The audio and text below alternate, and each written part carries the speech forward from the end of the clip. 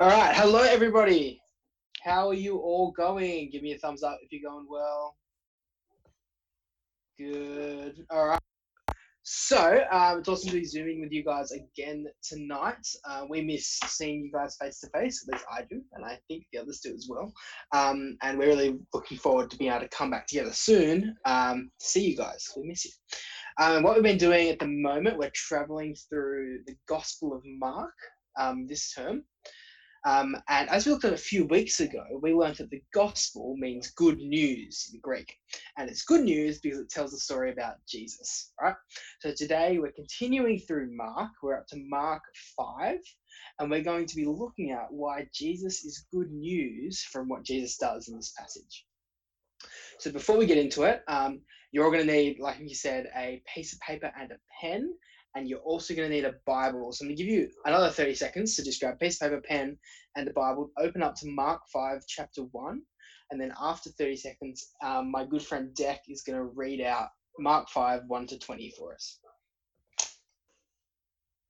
All right, go for it, Deck. Radio. Mark chapter 5, starting all the way from verse 1. They went across the lake to the region of Gerasenes.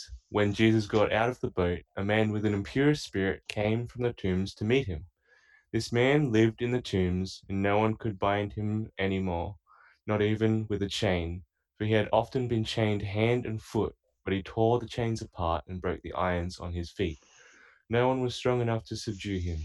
Night and day, among the tombs and in the hills, he would cry out and cut himself with stones. When he saw Jesus from a distance, he ran and fell on his knees in front of him. He shouted at the top of his voice, "What do you want with me, Jesus, Son of the Most High God? In God's name, don't torture me." For Jesus had said to him, "Come out of this man, you impure spirit." Then Jesus asked him, "What is your name?" "My name is Legion," he replied, "for we are many." And he begged Jesus again and again not to send them out of the area. A large herd of pigs was feeding on the nearby hillside. The demons begged Jesus, "Send us among the pigs, allow us to go into them." He gave them permission, and the impure spirits came out and went into the pigs. The herd, about 2,000 in number, rushed down the steep bank into the lake and were drowned. Those tending to the pigs ran off and reported this in town and countryside, and the people went out to see what had happened. When they came to Jesus, they saw the man who had been possessed by the legion of demons sitting there, dressed in his right mind, and they were afraid. Those who had seen it told the people what had happened to the demon possessed man, and told about the pigs as well. Then the people began to plead with Jesus to leave their region. As Jesus was getting into the boat, the man who had been demon possessed begged to go with him. Jesus did not let him, but said, "Go home to your own people and tell them how much the Lord has done for you, and how he has mercy on you." The man went away and began to tell in the Decapolis how much Jesus had done for him, and all the people were amazed. Thank you, Declan. This is a pretty wild account, right, of a day in the life of Jesus and his followers. So what I want you to do, I want someone to put in the chat what has just come before this. So you're gonna have to look at the end of chapter 4 and see what has just happened to Jesus and his followers and put it in the chat. That's right. So I think Declan got in there first. So Jesus has just calmed the storm. So it's important to remember that in our Bibles today, we've got numbers in them that helps us read it. So it's split up into smaller sections. Yes, Sam, voting. But those were actually added later. So it's really important to remember that when this book was written by Mark, these stories just flowed on from each other. There wasn't a gap. So what's just happened is the disciples, they've been on the water. Jesus said, "We're going to go to the other side." The disciples like, okay, it's a big, big lake. The lake is so big that they call it a sea, even though it's just a lake. So they went in there, and while they're going, there's this massive, massive storm, right? And the disciples are really scared. They think they're going to die. Now, Jesus, of course, super chill. He's actually just sleeping. And the disciples like, "Whoa, what's happening here? Wake up. We need you to like fix this," right? So what does Jesus do? He calms the storm. So the disciples are probably a bit on edge, right? They're a bit scared. They don't know why they're going to the other side. They just jumped in the boat and there's a storm. They go into the other side and they finally make it. So with this in mind, we've got Jesus' followers. They're about probably about my age, if not a bit younger, young teenagers. They've just been in the storm. They're probably freaking out, right?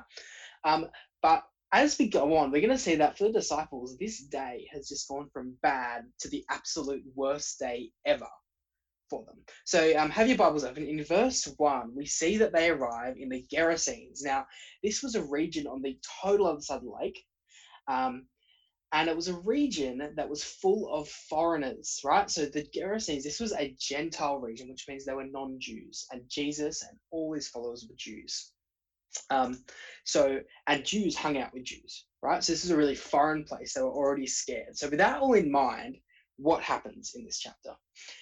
Jesus, they arrive on the other side of the lake. Jesus gets out of the boat, and a naked, dirty, angry, strong man comes running towards Jesus.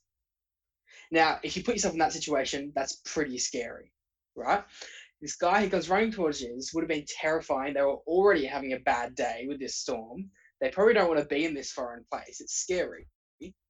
And we see in verse 3, 4, and 5 that this man was living amongst the dead in the tombs.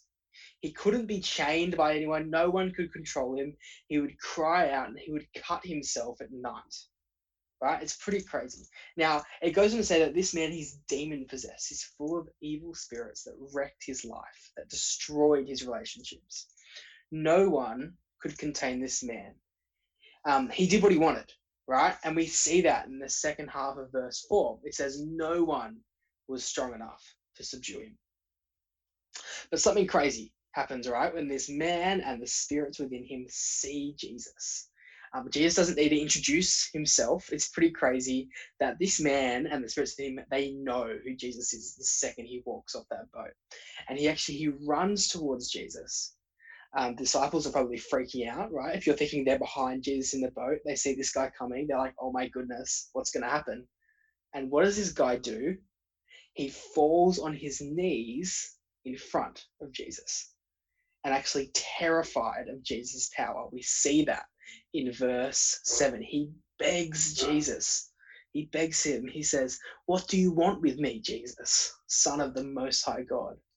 In God's name, don't torture me. This guy is terrified of Jesus. Now, what does Jesus do? Jesus has compassion on the man and he sends these evil spirits away into a herd of pigs, poor pigs, right? About 2,000 of them, and they jump off the cliff. Now, this might seem pretty crazy. We're not going to chat heaps about it tonight, but it's important to note that for Jewish people, pigs were unclean. Right? They were unclean. You couldn't be near them. You wouldn't want to be around them, and you definitely couldn't eat them. So Jesus has sent an unclean spirit into unclean animals, right? So that's happened. And what happens to the man? We see that this man, after Jesus has done this man has a 180-degree turnaround in his life. Now, Mark makes the point of saying that the man is now dressed, which for most of us wouldn't be remarkable. Right? I had a meeting with Nikki and Sam today. I didn't come home to my wife and say, how was your meeting? Oh, they were dressed. Like, it's assumed, right? So, but for this man, Mark puts it in there because it was very remarkable. This guy was dressed. How long since this guy's been dressed? The second thing he does, he was sitting. He says he was sitting. The same thing. I wouldn't come home and say, oh, Mika's asked, how was the meeting? I would have said, oh, yeah, they were dressed and they were sitting. Like, of course they were, right? Of course they were. But it's so remarkable that this man is dressed, he's sitting, and he's in his right mind. He's in his right mind. Now, this wouldn't normally be scary. This is pretty normal. But this town was so afraid because of the huge turnaround in this guy's life. They were actually afraid because how big the turnaround was. So when Jesus is about to leave, getting back into the boat, this man who's had this huge turnaround runs to Jesus and begs him to go with him and be with him. But instead, Jesus tells him, go home and tell your people around your home how much the Lord has done for you. So that's what he does, right? He tells the people in his town and city what Jesus has done for him. And it says they were amazed. Now, if you think about it, if we were in that situation, I think we would have been pretty amazed as well. I think it's pretty telling how amazing it was that Mark said he was dressed, sitting, and in his right mind, because they're not unremarkable things for a normal person, but very remarkable for this man. So I'm pretty amazed by this story. If we were there, I think our minds would have been blown. The disciples are probably like, what is going on? What a crazy day. I'm just meant to be a fisherman. Seriously. Um, and so, although this man couldn't be chained by outsiders, his heart and soul, his life was totally chained by these demons, right? His whole life was controlled. So, to work out how this story is good news for us, we're going to get a bit creative. So, everyone, show me your piece of paper. Put your piece of paper up. Good. Everyone needs a piece of paper. Good, good, good, good, good. And show me your pen. Good. All right. So the first thing we're going to be doing on our paper, we're going to be drawing chains that are breaking. Now, I'm going to show you what I mean by this, but I'm a terrible, terrible drawer. So you're just going to have to bear with me and see what I do and then do it better. Okay. So I'm going to try and I'm on my phone, so this might be better. So we can see. Sorry, give me one moment. All right. So you've got your paper, right? And what you do is, oops, this is harder than I thought. You get, you start over here and you kind of draw some circles, right? Like that. You see that circle there? And then you can fill it out. That's the first link of the chain. Can you see that? There. And then you might draw the next one. So it goes like,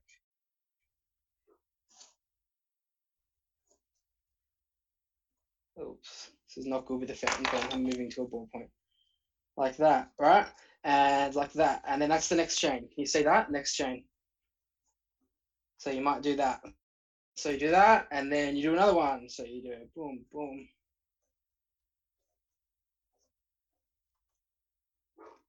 So I'm pretty terrible, but that's like, can you see the chains happening here? So I want you to draw that. Now, this is the important bit. This next chain into the middle, that is such a bad chain. I'm so sorry. You go like that, and this chain is open because it's been broken. All right, so we're gonna go like that, and we're gonna leave it like that. Can you see that? That's what you're drawing, but better than me. Do better, people, please. So, and then what you're doing is you're going to do the exact same thing on the other side of the page. So they kind of meet in the middle with a gap in the middle where the chain's broken. Does that make sense?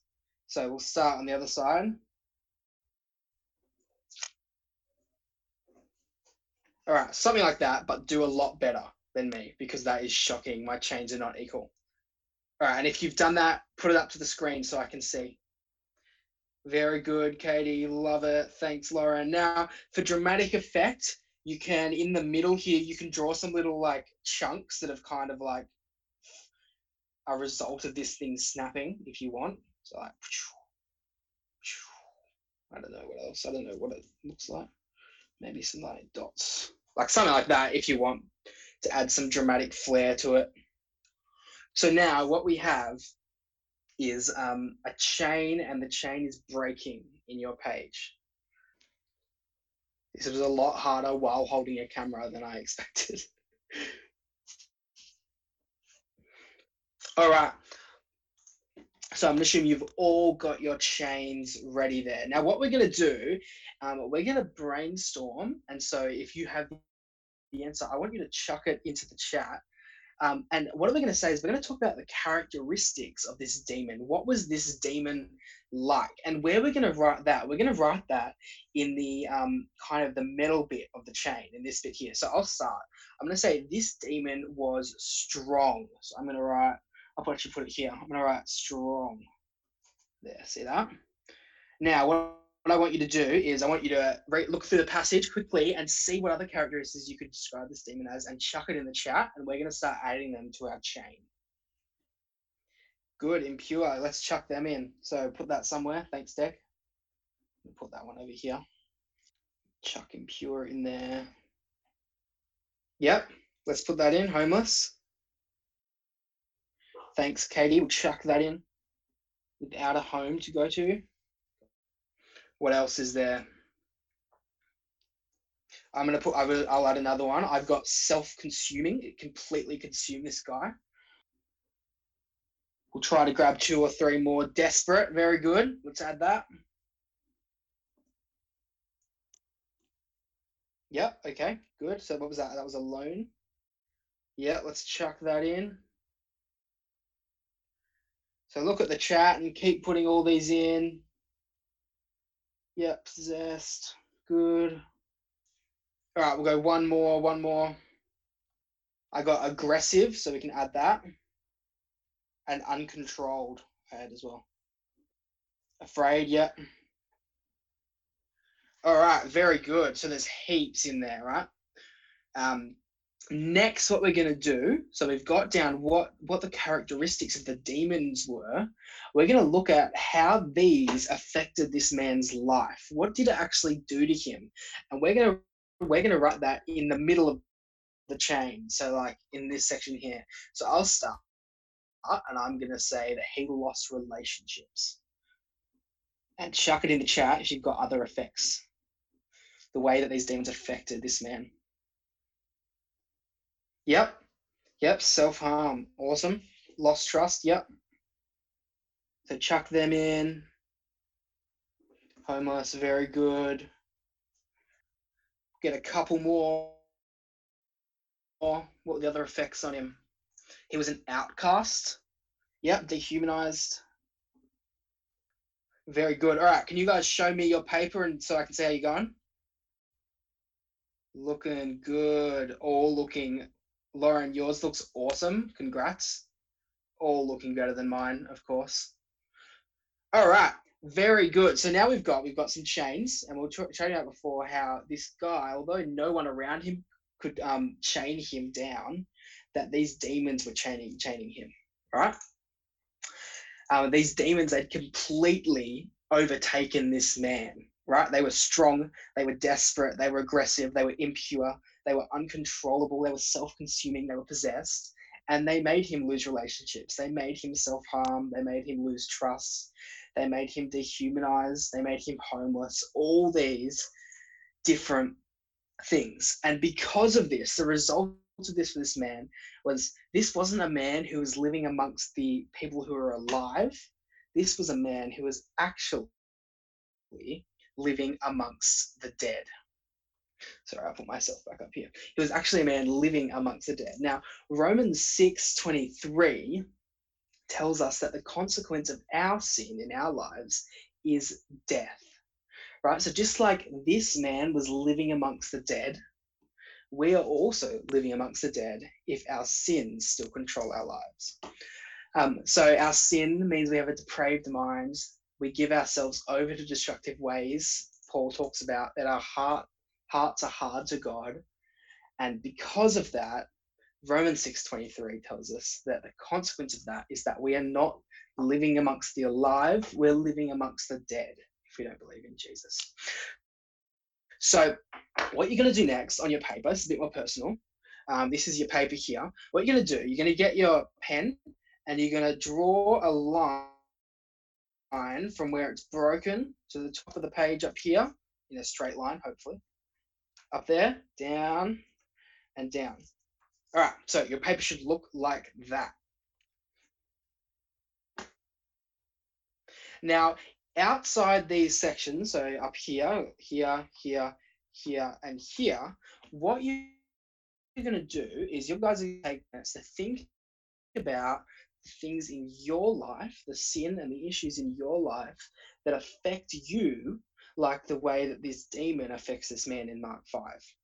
Things that cause you to lose self-control, to lose trust, to lose your home in heaven, to ruin your relationship with God. Things that you can't control are strong, are aggressive, are impure, just like we wrote about like these demons. What you're going to do, you're going to think about in your life what that looks like. So I want you to write in these sections here, here, here, and here, these things. It'll be different for all of you, right? For some of you, it might be gossip. For some of you, it might be pornography. For others, it might be ignoring God in the way we speak. And for others, it might be greed or pride? So I'm going to give you all a couple of minutes. Think about in your own heart what you struggle with and what affects you like this demon affects this man. All right, so you should now have a piece of paper that looks something like that. Can you guys see that? Oh, which way are we going there? Something like that. All right, now if you're comfortable, can someone hold up theirs? You have to do it so we can see everything, just so I can make sure you guys are on the same page as me. Cool, awesome. So from this paper, we can see the things in our life that have the characteristics of this demon, right? They're strong, they're desperate, they're impure, that Deck said. They're uncontrollable, they're self-consuming, and they have the same effect on us as well, right? They cause us to lose relationships. They cause us to lose trust. They cause us to be homeless in that our home is not in heaven. And they cause us to live amongst the dead, just like this man was living in the tombs. But thankfully, in this story and in our lives, this is not the end of the story. So we're going to look back at the passage, get your Bibles open. What happens to the demon when he sees Jesus in verse 6? What happens? He runs and falls on his knees in front of him, begging Jesus not to torture him. Jesus forces this man to his knees. The power, glory, and majesty of Jesus stops these demons in their tracks. They tremble at Jesus' feet, sorry. Now, these demons, they seem super powerful to us, right? The end of verse 4, no one was strong enough to subdue the man when he had the demons. No one. But they just melt away when they meet Jesus. They just melt away. So what we're going to do in our paper, we're going to write in the middle of the two chains that were broken. Some of you may have put some debris there. And what I want you to write is, I want you to write Jesus in block letters, because it's Jesus who's the breaker of chains. So write that in there, in between, in that gap between the two chains that are broken. Jesus in big block letters. Something like that, right? You guys can see that. So what you've done, you've written Jesus because he is the breaker of chains. Now, just like he freed this man from the demons, the Bible tells us that Jesus frees us from our sin and the shame and guilt that comes because of our sin. So all the things that we wrote about this man in our chains and our paper, and all the things in our lives that we struggle with, that we wrote above and below the chains, the Bible says they are broken by Jesus. Their power is broken by Jesus. Jesus breaks the power of sin in our lives, and we have to trust him. We have to rely on him, and we have to give all we have to him, right? Jesus, we see in this story, he's the breaker of chains, right? So to finish up this story, we're going to look at the reaction of the man once Jesus has freed him. What is his response? What does he do? And what we're going to be thinking about, what does this guy do to Jesus breaking his chains? And what do we need to do in our lives responding to Jesus in the same way when he breaks our chains? So firstly, what this guy does is that his whole life has been flipped upside down. He was naked, but he's now clothed. He was uncontrolled, but now he sits. His life has had a 180-degree turnaround, and everyone notices. So this should be the same with us. When Jesus has broken our chains, taken our sin away, our lives should be so different. Everyone should be able to notice that something has changed. So think about, in your life, would people notice? And why or why not would people notice that you've been changed by Jesus? What if you were the man in here, what would Mark write that is so remarkable because of the change? For this man, it was that he was dressed, he was in his right mind, and that he was sitting. Maybe for one of us, it would be that he doesn't swear, he obeys his teachers, and he's kind to his enemy. Maybe that's what they write about you, right? we have to be changed by Jesus. So that's the first thing that happens to this man. The second thing is that he begs and longs to be with Jesus. And as Christians, that should be our reaction too. We should long to be with Jesus. We should long for heaven. And Christians have been saying for thousands of years, come, Lord Jesus, come. We should want that in our lives. But what does Jesus say to this man in this story, right? This man comes to him and says, I want to be with you, Jesus. Let me be with you. But what does Jesus say to him? Jesus says, not yet. Jesus says in verse 19 that he didn't let this guy come with him. He said, not yet. And that's because this man had a job to do. And his job was to do this, Jesus says. Go home to your own people and tell them how much the Lord has done for you and how he has had mercy on you. Well, guess what, guys? We have the same mission. It's the same mission given to us as was given to the people following Jesus long ago, that although you may want to be with me now, what you need to do is go and tell people what the Lord has done for you. Go and make disciples of all nations. So in response to Jesus breaking our chains, we should long to be with Jesus, but also recognize the job we have to do to go to our homes, our friends, our families, our sports teams, our universities, our schools, Coles, the cafe, Subway, and to tell them how much Jesus has done for us and how much mercy he has had on us and how awesome it is that Jesus is the breaker of chains. And I'm sure that if we actually went and did that, just like the man in Mark 5, if we went out to all our spheres in our life, to the shopping center, to the sports team, to the debating club, to our teachers at school, if we actually did that, I think the reaction would be the same as it is in Mark 5. The people we tell will be amazed. It says there at the end of verse 20, and all the people were amazed. And I believe that would be the same for us if we went and told people the change our lives have had. So you're going to head off to your groups now. And I really want you to focus on that last question in your group. You're going to chat about what you can do in your life to go out and tell people what Jesus has done for you and to tell people that he is the breaker of chains. So Mickey's going to chuck us in some groups now, hopefully. Yeah, you've got just less than 30 minutes, guys. Perfect. And you're going to chat about what this means for you.